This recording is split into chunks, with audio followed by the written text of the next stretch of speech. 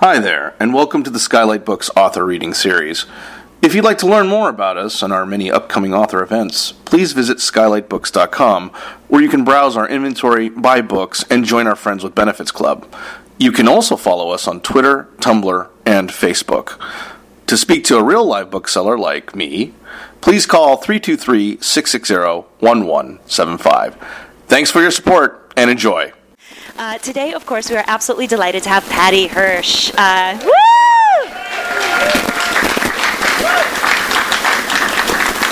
He's here with his debut novel, The Devil's Half Mile. It's his first novel. It's the first in a series.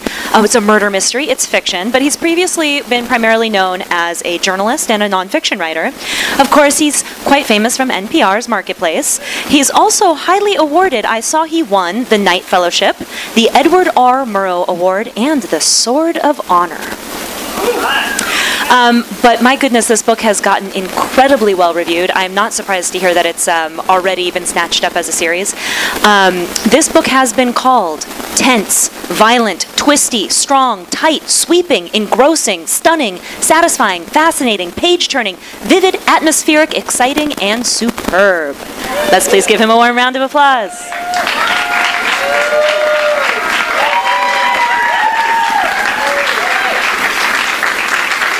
Wow, so much love in one room.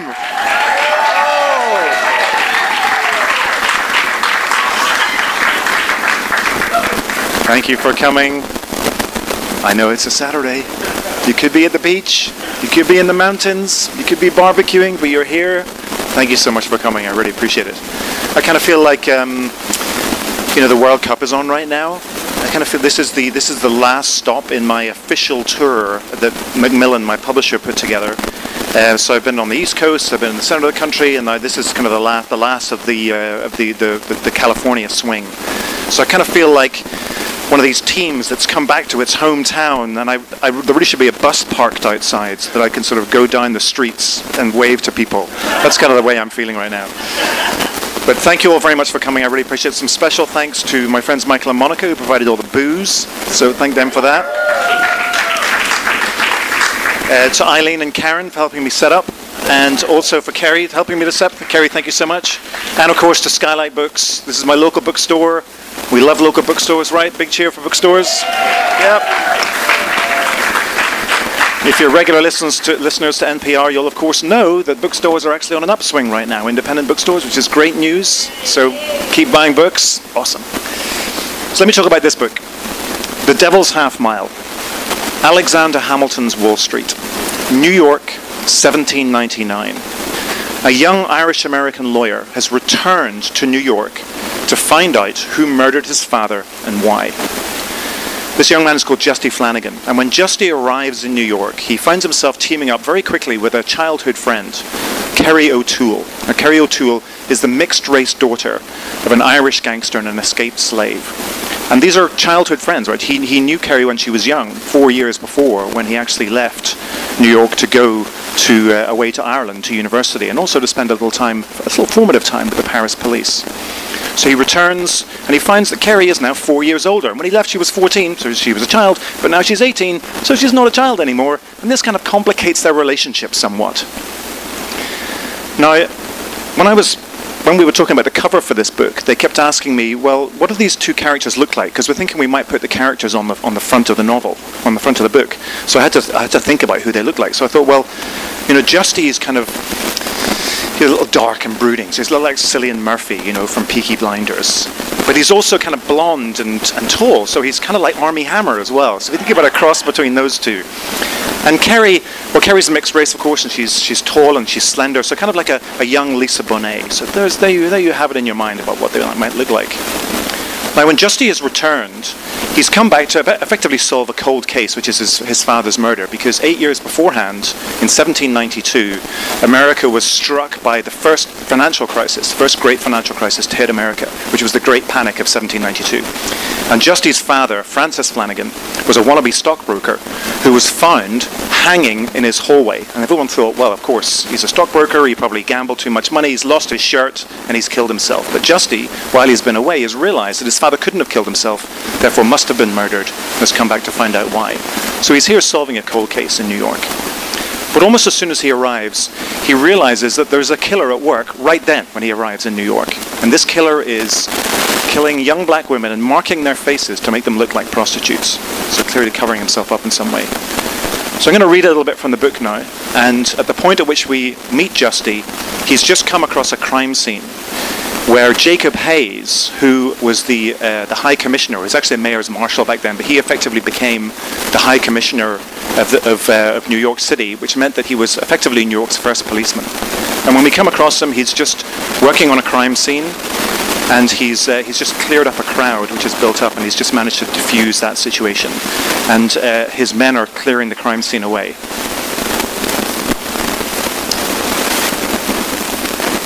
Justy leaned on the railings of one of the houses, watching as a narrow-faced marshal with a bandaged hand directed the watchmen. Two of them hefted the body onto the stretcher and carried it to a cart. Another threw handfuls of sawdust on the ground. The rest marched away in pairs, swinging their clubs. "You there!" Justy turned to see Hayes striding towards him like a seaman crossing a rolling deck. "Move along now," Hayes ordered. Justy pushed himself off the railings. That was quite a speech. That bit about the dead rat played well. Hayes stopped a few yards short of him.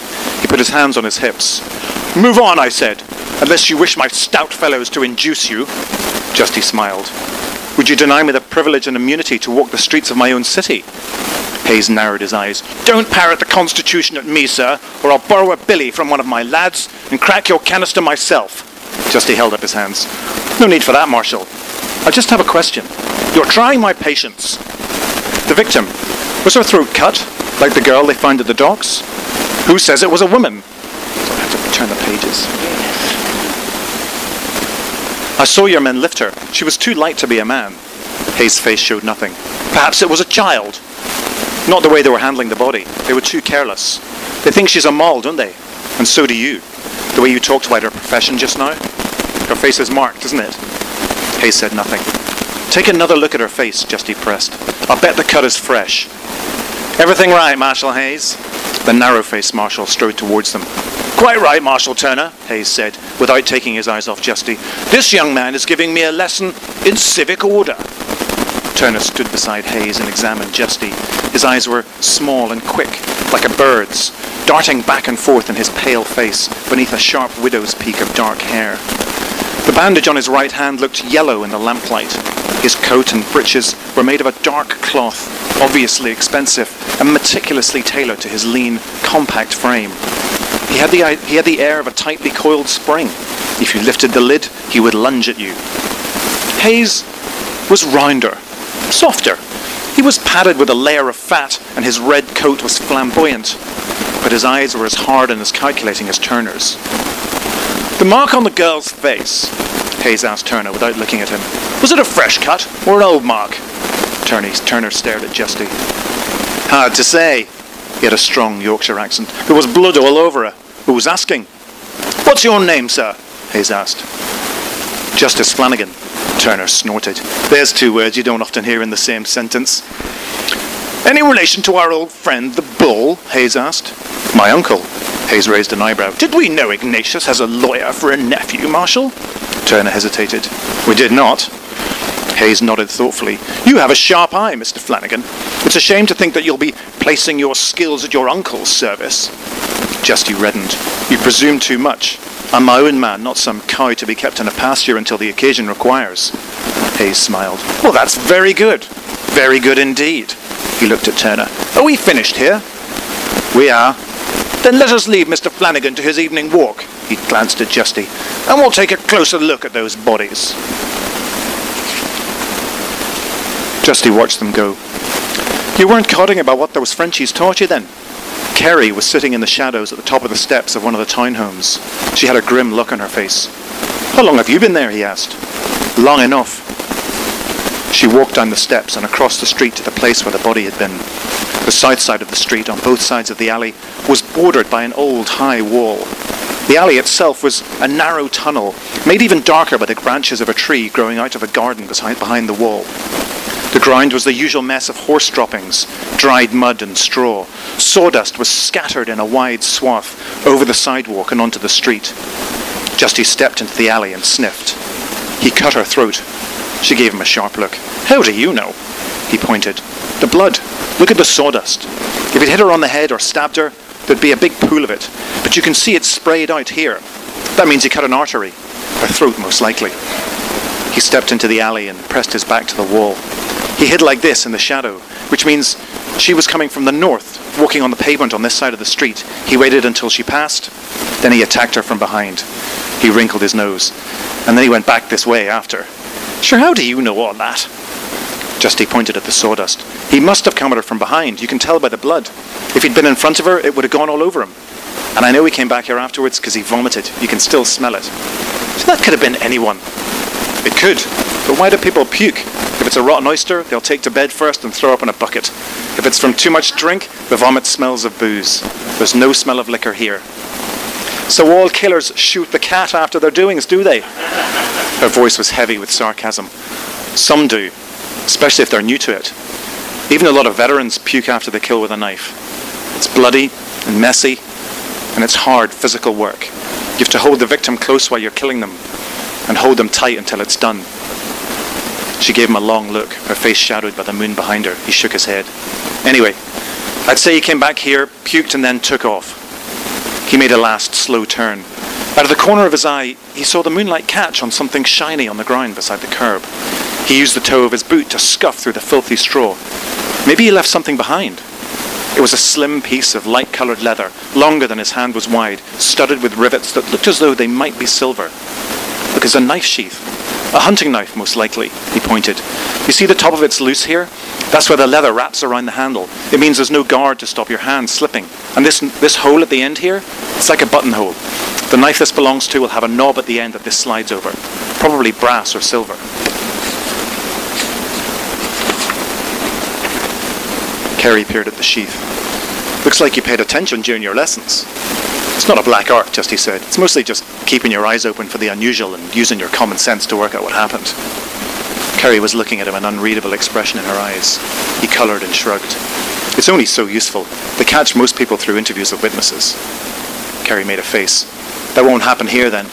Nobody gives a damn about a bunch of dolly mops, and they care even less because of the colour of their skins." They walked back to the boarding house. Kerry's shoulders were hunched, her hands thrust deep into her trouser pockets. Her face was tight. Justy watched her out of the corner of his eye. "Did you know that girl, Kerry?" "No, how would I?" They passed a stable yard. There was the musty smell of wet straw. A horse muttered in the darkness. "It's just you seem vexed about something," he said. She stopped. Her eyes were full of tears, but her voice was hard. "You mean that some bravo can run around the city milling young Negro girls and no one gives a black joke?" He had the hot feeling of being slapped in the face. She started off and he let her go, head down, wiping her cheeks roughly with her sleeve. She stopped on the sidewalk. "I'm sorry. No, I'm the one who should apologise." She shook her head. "You already apologised too much." They were outside the boarding house. Kerry gave Justy a frank look and he felt himself redden. She grinned. "I'll catch up with you later then." "You will? When?" "Whenever I decide." She touched her fingers to the brim of her hat and winked, and then slipped away into the darkness.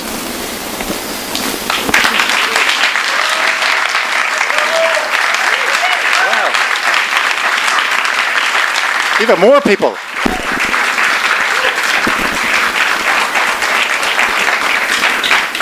Thank you.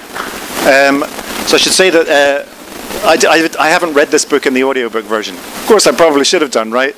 I asked, and they said no. It's actually read by a chap called Ewan Morton, who, if you don't know, is if you're familiar with the musical Hamilton, he was the first King George. So he obviously quit his job to do this one. Really. But it's been very interesting listening to that audiobook because, you know, I have a voice in my head when I'm writing, and I have an idea about what the characters sound like. And Ewan's a Scotsman, although he does a great Irish accent, because, you know, close enough for government work. And but some of the pronunciations that he uses and some of the intonation that he has for some of the bits, it's revelatory. So as I've been listening to that, during this tour, I've kind of changed the way that I've been reading the book myself, and in a way, it's changed the way that the characters are going to form in the novels that come up. So it's been a very interesting experience. Anyway, I'd love to ask you if you guys have any questions for me, because I could talk all day, obviously, because I love the sound of my own voice. But I'd like to know if you guys have any questions. Has anybody got anything they want to ask? It's an AMA. I did one of these on Reddit the other day, but here's one I'll do today. Ryan. Thank you. I wanted to ask you, at the beginning of the process, when you were researching,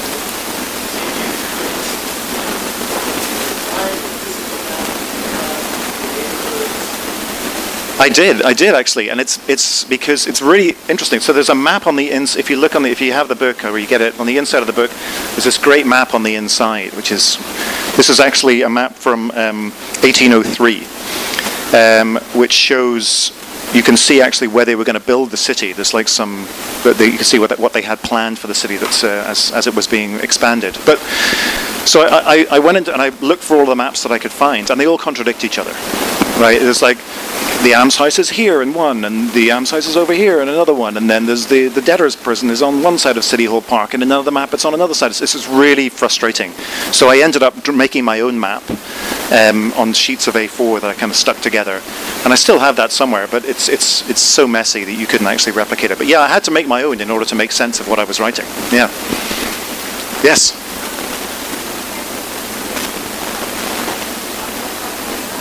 Sure. So this book actually started as a non-fiction project. So as Kerry mentioned earlier, so I'm a journalist by trade, and my first book was a financial markets explainer called Man vs. Markets, which I don't think you've got here. So perhaps it's still in print. Just saying. Just recently translated to Chinese, by the way.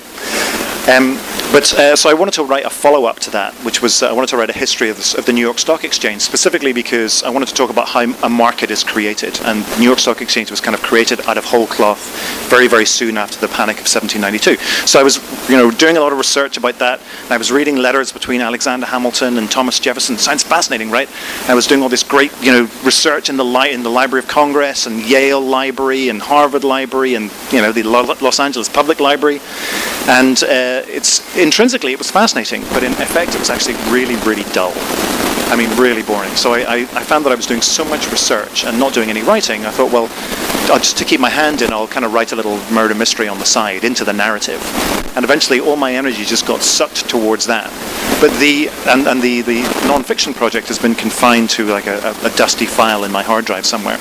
So if anybody knows a publisher who wants a history of the New York Stock Exchange, I could pull that out and produce that real fast. So if anyone's got any connections. But it meant that I had all of that research kind of, bubbling up, and I was drawing on all of that when I wrote this. But the financial part of this, because there's a little bit of finance in this as well, the financial part of this really got shrunk down in the end because, the murder takes over. So finance is more of a frame than anything else. Great question, though. Thank you. Yes?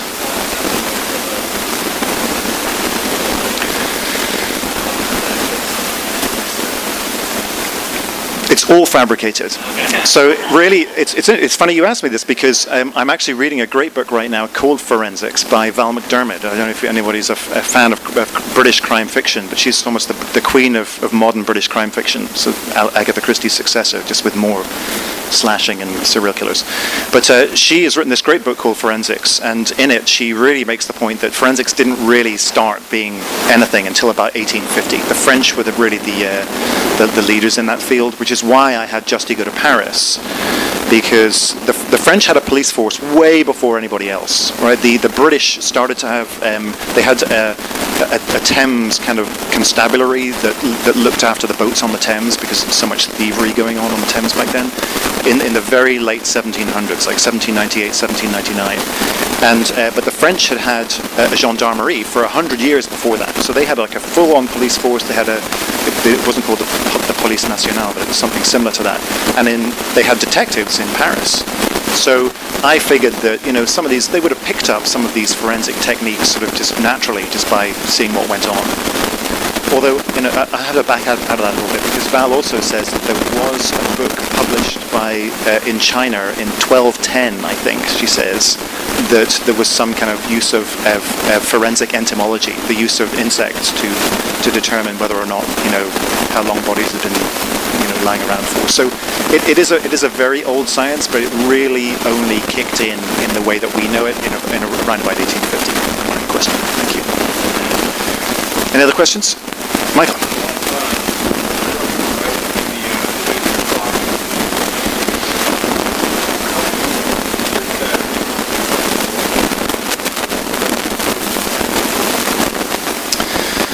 Well, I had to make a fair bit. So, if you read this, there are a bunch of books, great novels about this that are written around this period. In fact, a little bit before this period in New York. I think I'm trying to remember the name of it. The Golden Mile. I think one of them. No, not the Golden Mile. The Golden something like that. Anyway, but it's written in very archaic speech. In the way that we might expect. How now, good fellow? And I thought, I don't want to write like that. I want to write it so that it's accessible. So what I thought I'd do is I'd maybe have it a little bit sort of stilted in some ways at some parts, but I'd use slang to kind of get the period across. And so slang is really, really helpful, because you hear some crazy slang, you're like, oh, you're right there, because it sounds so foreign, even though they're speaking English, but there's this other thing going on. So slang was what I relied on, and there were two great resources for slang. The first is a guy called Francis Grose wrote a dictionary of London slang, of London criminal slang, right around 1830. And then also in New York, almost simultaneously in New York, I don't know if anyone's familiar with a writer called Lindsay Fay, who wrote a book called Gods of Gotham, and actually wrote a follow-up to that. Anyway, it's a great book if you're interested in historical fiction in New York. She wrote a book that's set in 1840s New York, which is when the real police department was actually created, and they actually had guys running around with stars on. And there was one of the administrators of the police force back then actually compiled a dictionary of underground New York waterfront slang. So I was able to pull from those and use terms that they actually did use. And it was great fun to do it, And then I got a few Irish words and, a couple of Scottish words. But yeah, it's a bit of a witch's brew, that one. Yes?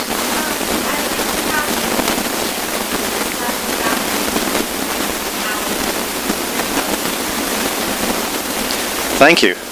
Yeah, Hamilton's is a fascinating character because in 1792, when the economy nearly collapsed, Alexander Hamilton got together with Thomas Jefferson, or didn't really get together, they were writing letters. I think they couldn't stand the sight of each other, so they wrote letters to each other.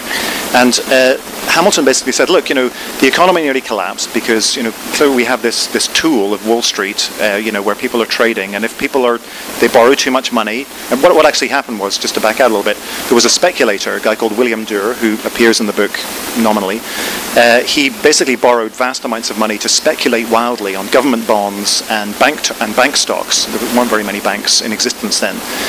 But he borrowed heavily to speculate on this stuff. And when the market moved against him, he lost all of his money. And he couldn't pay back any of the money that he owed to other people.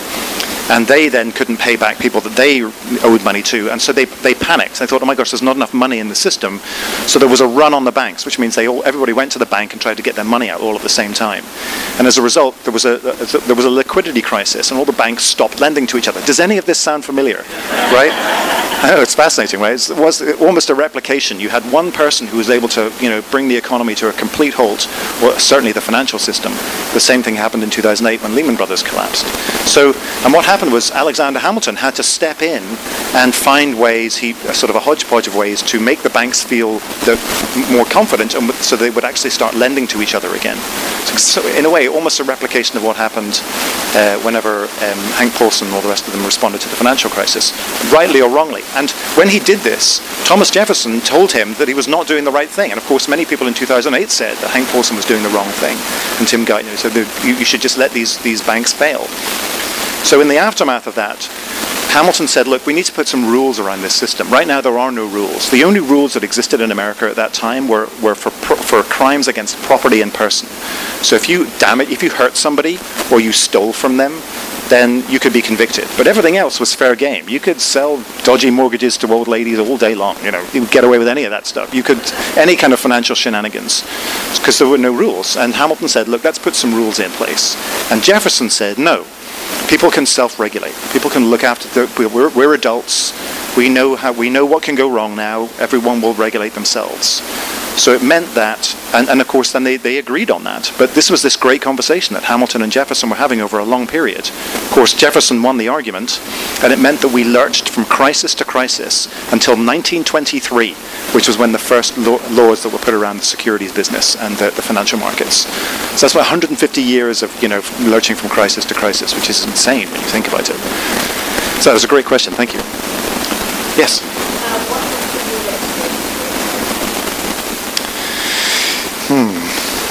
That's a good question. So when I was, I don't really know actually. I just, I wanted. So yeah, there was no one in particular. But when I was thinking about this character, Justy Flanagan, I wanted someone who didn't quite fit. Because I've worked in a number of jobs and I've lived in a number of places, and I've never really felt that I fitted anywhere in any of these places. So I wanted to kind of have that feeling, the feeling of being in the place and everything feels right, but something's just not quite right. So I wanted to have that, and I've actually written novels in the past that have characters like that, and they've never really worked. So I thought, let's have a character he's Catholic, he's Irish, he's trained as a lawyer, he's come to New York, and he just doesn't quite fit. And the reason he wouldn't have fitted, by the way, if I can digress for a second, is because the Irish weren't welcome in New York in 1799. They must have, the Irish who'd been crushed under the boot heel of England and the British for the previous 200 years, must have looked across the across the Atlantic after the Revolutionary War and said, wow, these guys have figured it out. They've got rid of the king. They've got rid of all the king's rules. Let's go there because, they'll welcome us with open arms. We'll be free and we'll be able to live our lives. But of course, New York was effectively an English city and had been an English city for 100 years. And just because the king's soldiers and the king's rules went, didn't mean the English went with them. So the Irish arrived in New York and found that they had just exchanged one form of discrimination for another. Perhaps not as brutal, but every bit as crushing. Because they were Irish, they were regarded as subhuman. They were depicted as apes whenever people did sketches of them. Because they were Catholic, it meant they were shut out of all government positions, mostly of society. They weren't allowed to be educated because the universities wouldn't accept Catholics. So it was a pretty tough break for them. So I felt that here was a guy who had all the qualifications and all the skills, but just wouldn't fit that well and would have to make his way. Kerry initially was a much smaller character, but when I workshopped this at the Banff Centre in Alberta, and one of my instructors said, maybe you should make your key character a woman. Maybe change the whole thing. Just make it through a woman's eyes. It's like, okay, I won't do that so much, but maybe the female character should be more present. So I kind of built her up a bit. As for Justy's uncle, the Bull, well, I have to say I'm a big fan of Gangs of New York, the movie, and there were all sorts of characters that kind of made me think about him. Thank you very much. Good question. Any other questions? Yes.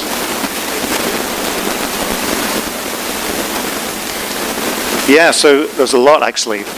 When I went to that workshop at Banff, I brought about 2/3 of the novel with me, and after I was done, they said, yeah, keep going, but change this, and this. So I threw half of it out at that point, and then kept writing.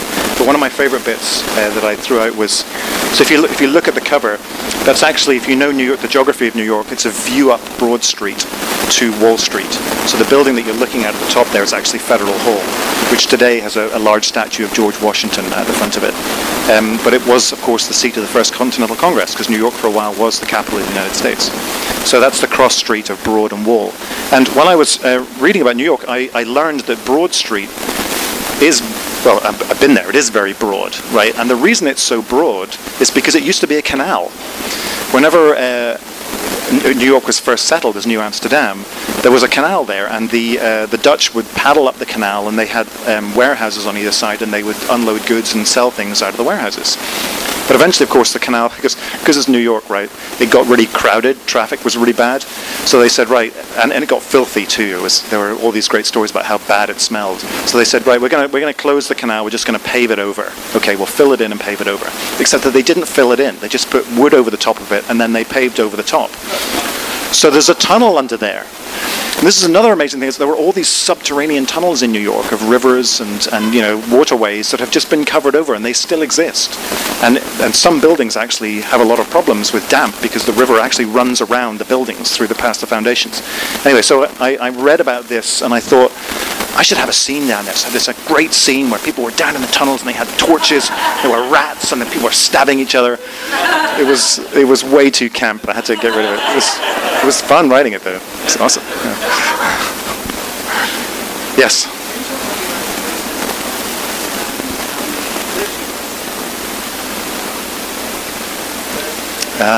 The mechanics. Well, initially I started writing it when I still had a job, and then I thought this isn't going to work, because I was sort of doing it in the afternoons and spending most weekends writing, and so I said, okay, well, I'm not going to do it. I'm going to actually quit the job, become a freelancer, so that I can give myself large blocks of time, like blocks of 2 weeks. So then I would have my 2 week block, and I'd wake up in the morning and I'd make my list of things that I had to do, and then I would leave the house.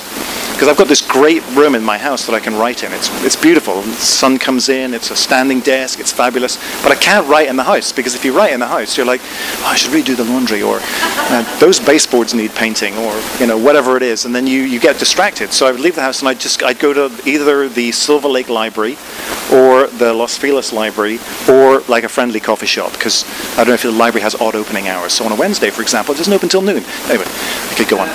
So I spent a lot of time in Starbucks as well. So I made it like a job, and I would say, okay, so I know I'm most productive in the morning, so I'll do 5 hours, and I would get in there at 9 o'clock, and I would do 5 hours, and I would not take a break. Maybe go for a coffee for half an hour or something if I'm in the library, or I got too cold, because it's freezing in there, let me tell you. And after that, then I can crack my list and do all the other stuff. So and I found that if I did, because I have so many former colleagues here. I found that when you're working and you're doing 8 hours a day, it's not really 8 hours, right? I mean, it's probably actually 5 hours productive work. Once you're done with Facebook and chatting to John Buckley in the kitchen and going for a coffee or whatever it is. Once you've got all that squared away. So I figured if I can do 5 hours solid productive writing, then I'm in good shape, and that kind of worked out pretty well.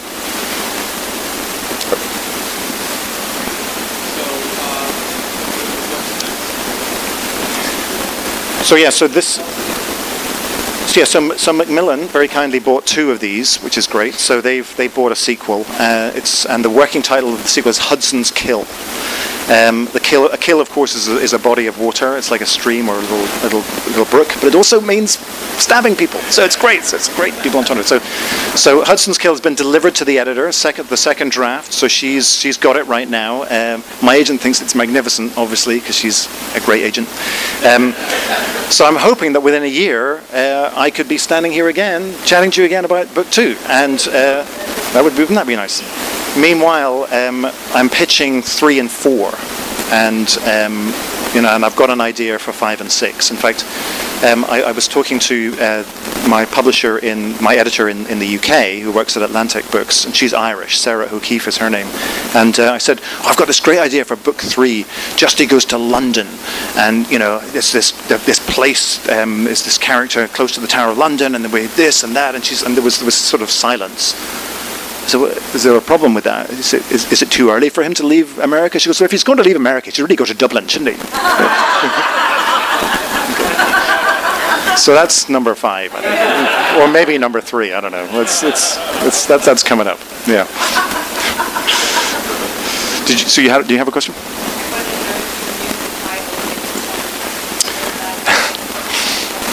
That was a funny process, yeah. So initially, the working title was "Raising the Wind," which means it's a phrase for raising money, right? So it was all about that. But everybody liked it. Everybody in the publishing house liked it, but nobody really raved about it.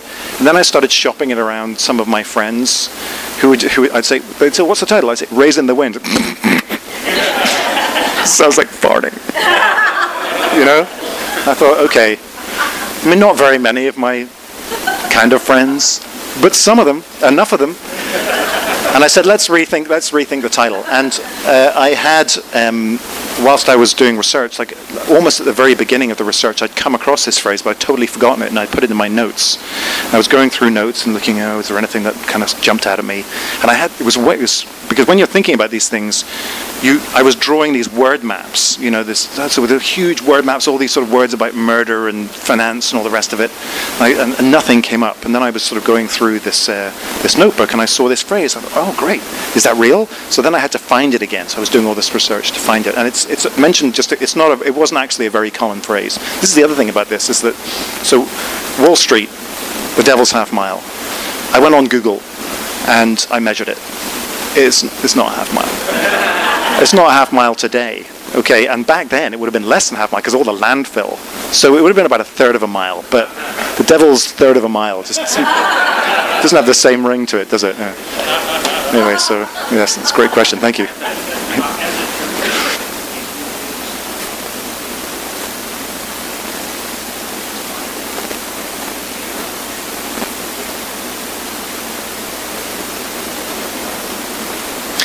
Yeah, so I think, is it in this one? So one of the really interesting things I found out when I was reading about Irish history is how much the Irish were how much Catholics were discriminated against back then. Like, popery back in the early 1800s was just, if you were Catholic, you'd be lucky you wouldn't get burned at the stake. Literally, I mean, you were literally shut out of pretty much everything. And I found that one of the things that survives, there's not that much in the way of newspapers that survives, but a lot of anti-Catholic tracts survive. There's a lot of writing, and a lot of these tracts are sort of 2 or 3 pages long that used to get stuck, hammered to doors and handed around, and some of them are really kind of virulent. So they actually appear more in the second book as the first book, but they were very much kind of part of the literary environment that I was reading when I saw it. The other great source of inspiration for me was not so much newspapers, but was the Library of Congress, because what used to happen, and I guess this kind of was like newspapers, in a way it was like newspapers, because people used to travel back then and then write about their travels and publish them.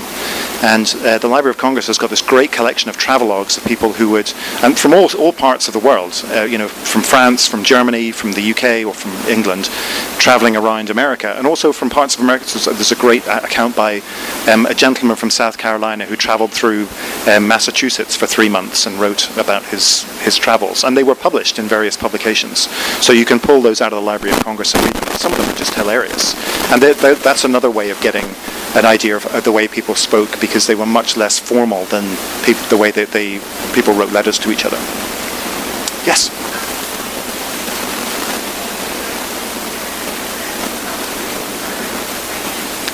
Whoa, it's such a good one.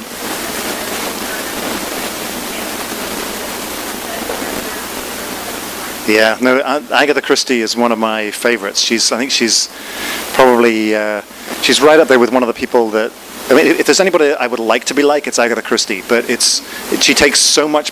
Her stuff is so well plotted.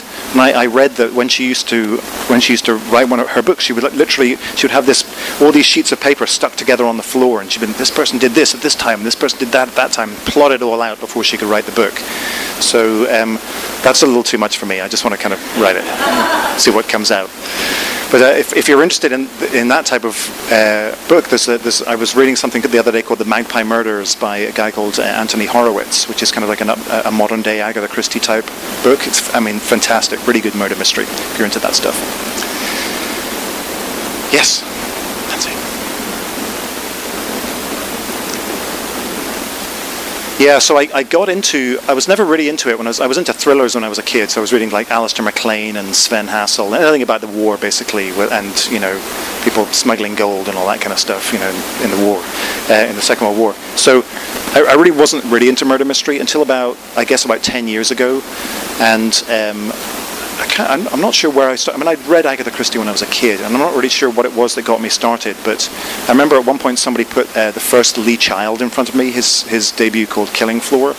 I remember reading it and thinking, wow, it's such a driving plot. It's like a really good, very, very linear, just keeps you going the whole time.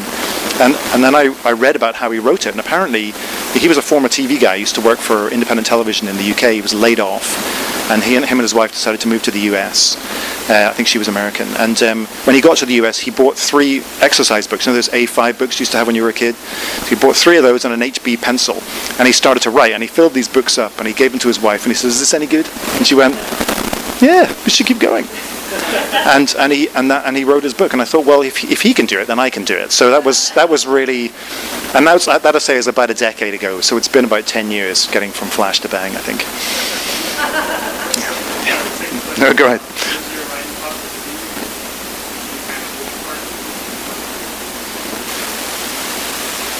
Well, I really wanted to have this financial thing in there, and I really wanted to. I kind of wanted to.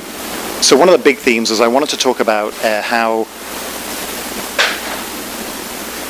if you don't have rules, then things just don't work that well, right? Because fear and greed, if there's enough fear and greed and there's enough money involved, then it doesn't matter how much sort of social convention there is. People are just going to go, screw it, I'm going to lose my house, therefore I'm going to break all the laws, or I'm going to make $17 million, so I'm going to break all the laws. So I really wanted to have that as a frame. Initially I had that as the main story, but it just didn't work because no matter how horrible it is, no matter how terrible these financial crimes are and how many people they can hurt, including an entire economy, they're just not that sexy, So it's a lot. So to have a murder there, so you're watching people being killed or somebody hunting a murderer where the stakes are really, really high. Then you've got this other stuff going on in the background, and I'm hoping that the message sort of comes across subliminally that way. Yes.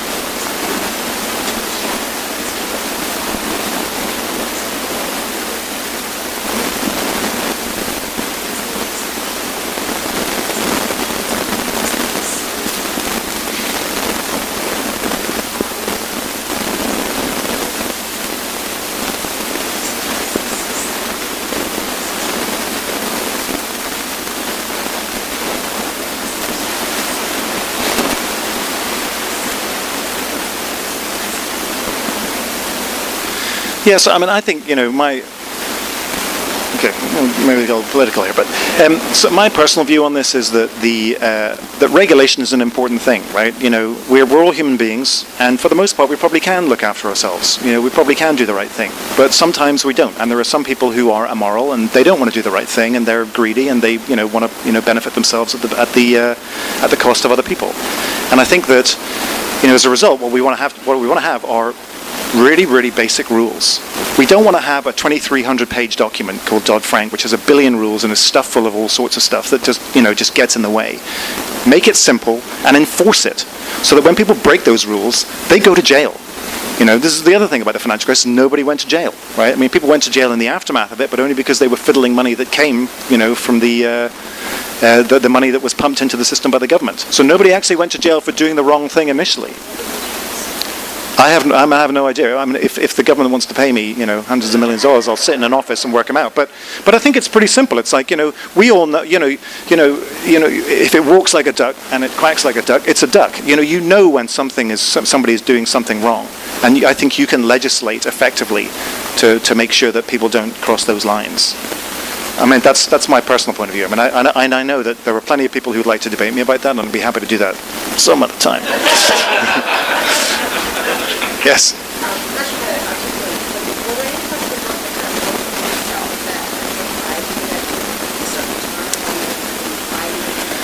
Yeah, so one of the things that really surprised me was how much I learned about Irish history, because I thought that would really be, that's sort of just the colour, right? These people are Irish and da-da-da-da-da, but then I started to think about where did these people come from, and I don't know if you know this about me, those who know me. So I was brought up in Ireland in the Protestant tradition, pretty much. I mean, I went to non-denominational schools, but they were effectively Protestant schools, which means that you get taught the Protestant line, and you don't learn about what happened generally to Catholics, to Irish Catholics in that period. I mean, you learn that, yes, the English occupied Ireland for 300 odd years, and they made a mess of it. But you don't really learn anything more than that. And the more I read, the more I realized just how appalling the occupation of Ireland by the English was. I mean, it was absolutely. I mean, I've spent some time in Bosnia-Herzegovina, so I know what we talk about when we talk about ethnic cleansing, and it was every bit of that.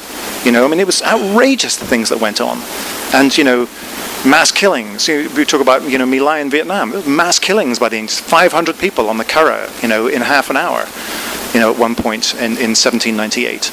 So the more I read about this, the more I felt actually that it made me reframe my whole way of thinking about my own heritage. And I felt kind of cheated by my own education in a way. So that was a real surprise to me. And there are a couple of scenes in there, and they're more kind of accounts of what happened, which I learned about when I was reading about the awful atrocities that occurred back then, and those are real. They are taken from historical accounts, and I was really surprised to find them. When I know bad things happen in war, but I was really surprised to find that. But most of all, I was surprised about how the effect it had on me. Yes.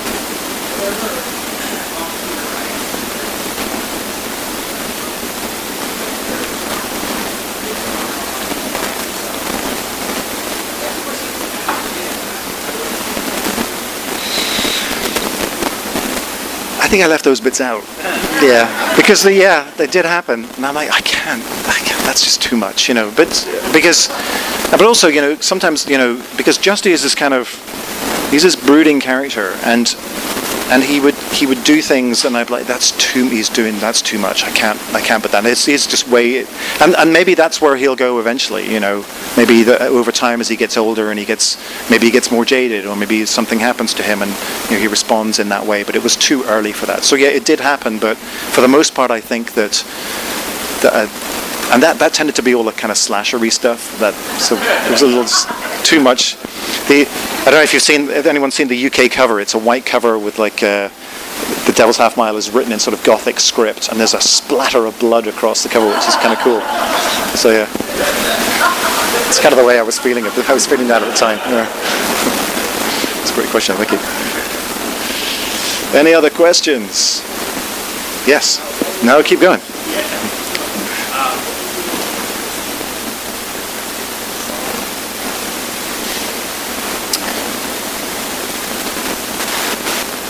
So I found I thought that the action scenes were going to be hard. I think it was really hard to write action. I mean, to be honest, the hardest. Somebody asked me this on a Reddit AMA the other day. It's like, what's the hardest scene to write? And for me, it's sex. I can't write it. I don't know why. I can't. Love scenes I'm okay with. I can't go any further than that. I don't know why it is. It's just a block. So but violence, I'm fine with violence. I can do violence all day long.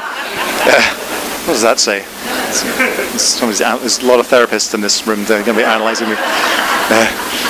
So I was really worried about the violence because it's hard to write good action. I've read a lot of great thrillers who write amazing action. I'm like, how do they do that? And I find myself writing it. I wrote too long, and then I wrote too short. So that was the hardest thing for me. But once I kind of trusted myself and just got into it, it all came. And I think the scene, the last big fight scene was the one that just kind of tripped on really, really fast. I was really pleased with it. I kind of did it in a day, and I was like, well, I hardly had to change it at all. So I was really pleased. But for the most part, I found that hard. Yeah. Any other burning questions? 6'1". If I stand up straight. Yeah.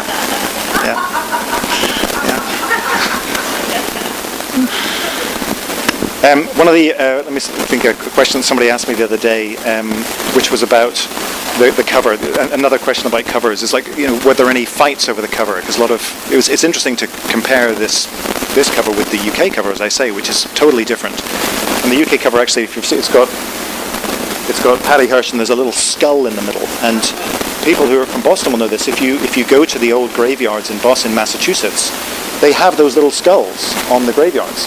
And so when I saw this cover, the UK cover, I took it back to. I went to see the publishers in the UK, and I said, "This is amazing because this skull that you've got, it's on the tombstones in Massachusetts." They're like, "What? No way!" They had no idea. They had no idea, but they just kind of, I guess they'd find it in a bit of clip art and bunged it on there for a laugh.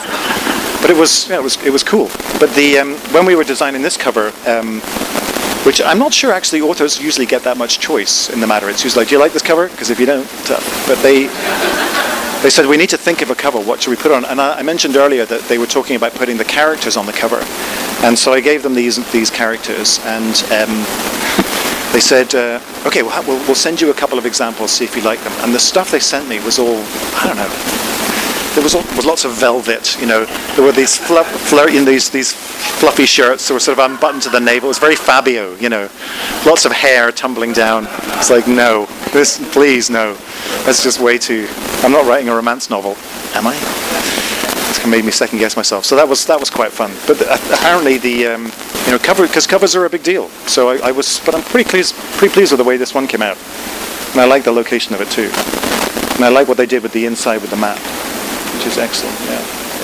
You should know, by the way, if you're going to pick this book up today, I hope you will, there is a glossary in the back, because I was talking about slang before, and some people, it's like, we're all different, right? Some people can roll with it, we're like, oh, I'll figure it out. I can kind of figure it out as I go along. Some people need to know what that word means. There is a glossary in the back. And there's actually some really cool slang from back then. I think one of my favorites is, yeah, they're pretty giggly. So balderdash, we all know what balderdash is, right? It means rubbish. That's kind of a common phrase now. But back then it used to mean diluted liquor. A screwsman, could be naughty, is a lock breaker. And to suck the monkey, which is my personal favorite, actually means to go binge drinking. So you could actually pepper your own vernacular with some great phrases. There's a lot of terms for drinking and alcohol in this book because there was a lot of drinking going on. There were also a lot of terms for criminality too, because, as I said before, there were no rules back then. You could pretty much do whatever you want. Like I say, if you hurt somebody, if you killed them, you went to jail. If you stole something from somebody, or you were a debtor, you ran out of money, you went bankrupt, you went to jail. But for everything else, it was pretty much carte blanche. So, prostitution, no problems. Selling dodgy securities to people, no problems. Whatever. I mean, you could, even if you, sold, dodgy mussels to people on a pier, as long as nobody died, you could get away with pretty much anything you wanted to. So there's, it's a really interesting period because having thrown off all of that government regulation, post the Tea Party, having thrown off all that government regulation at the end of the Revolutionary War, they said, well, we don't want to have any rules anymore. And that meant that we had this almost a lawless society for a great degree up until right around 1860, when the huge waves of Irish immigrants came across and Manhattan had to grow into the city that it is today. That's another interesting thing. So if you look at this map, so this is the tip of Manhattan, if you can see it, if you've got the book, and you can see that really it really was only built up to about where City Hall is today, if you're familiar with New York. So if you think about how big Manhattan is now, in 1806, they had produced a map that had planned out the whole of the island of Manhattan. So they decided, right, the whole city, this whole island is going to be built on. Everyone's going to be living on this island. We need to start building now, and they've drawn up a plan, which is, crazy if you think about it. But if you look at the map, it looks almost exactly what New York looks like today. The only difference really is that there's a big hole cut out now where Central Park is. They didn't have that back then. But it's, if you think about the strains on a city that has to grow that fast. In 1780, New York there was only 60,000 people in New York. It doubled in size every 20 years after that until 1860 when it hit 1 million. So if you think about that, from 1780 to 1860, from 60,000 to 1 million. And then you think about the scale of that growth beyond up until 1900, when I think it was like 6 million or something crazy. So that's and you think if you have a city like that that's growing that fast, that has no rules, God knows what's going to go on in a place like that. It'd be crazy. So it's a very, very interesting time to write about, and it's fascinating because there's very little written about it, and there's very little popular fiction that's written in this area. There's not that much in terms of history that's written about it. There's like this gap between the end of the Revolutionary War and sort of 1840, when the Irish start to come in big numbers and really change the face of the city.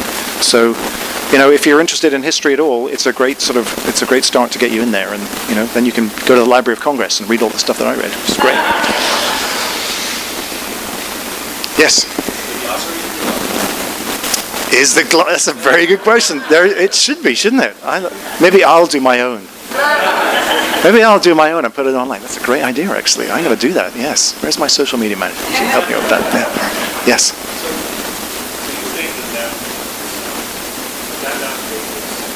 This one's from 1803. Yeah. Yes. Yeah, no. This was the one that I really went with in the end. So, so many people were making maps back then. Because the British made loads of maps, during the war, and then they were making maps for development of these particular areas in the period after. But it's like, you'll get a map that's dated 1800, and there used to be a big pond, right about where, if you know New York at all, right about where Little Italy is today. There used to be a big pond there. It was a freshwater pond that they filled in. And there are maps from 1800 that have got that pond filled in. Well, that can't be right. So there are triggers that tell you, oh, this is clearly a speculative map. Because a lot of them were, developers putting maps together to plan what they were going to build in the next 5 years. So, but it could get a little confusing. I've answered all your questions? My God, I've done well. Excellent. Well, look, thank you very much indeed for coming. I really appreciate it.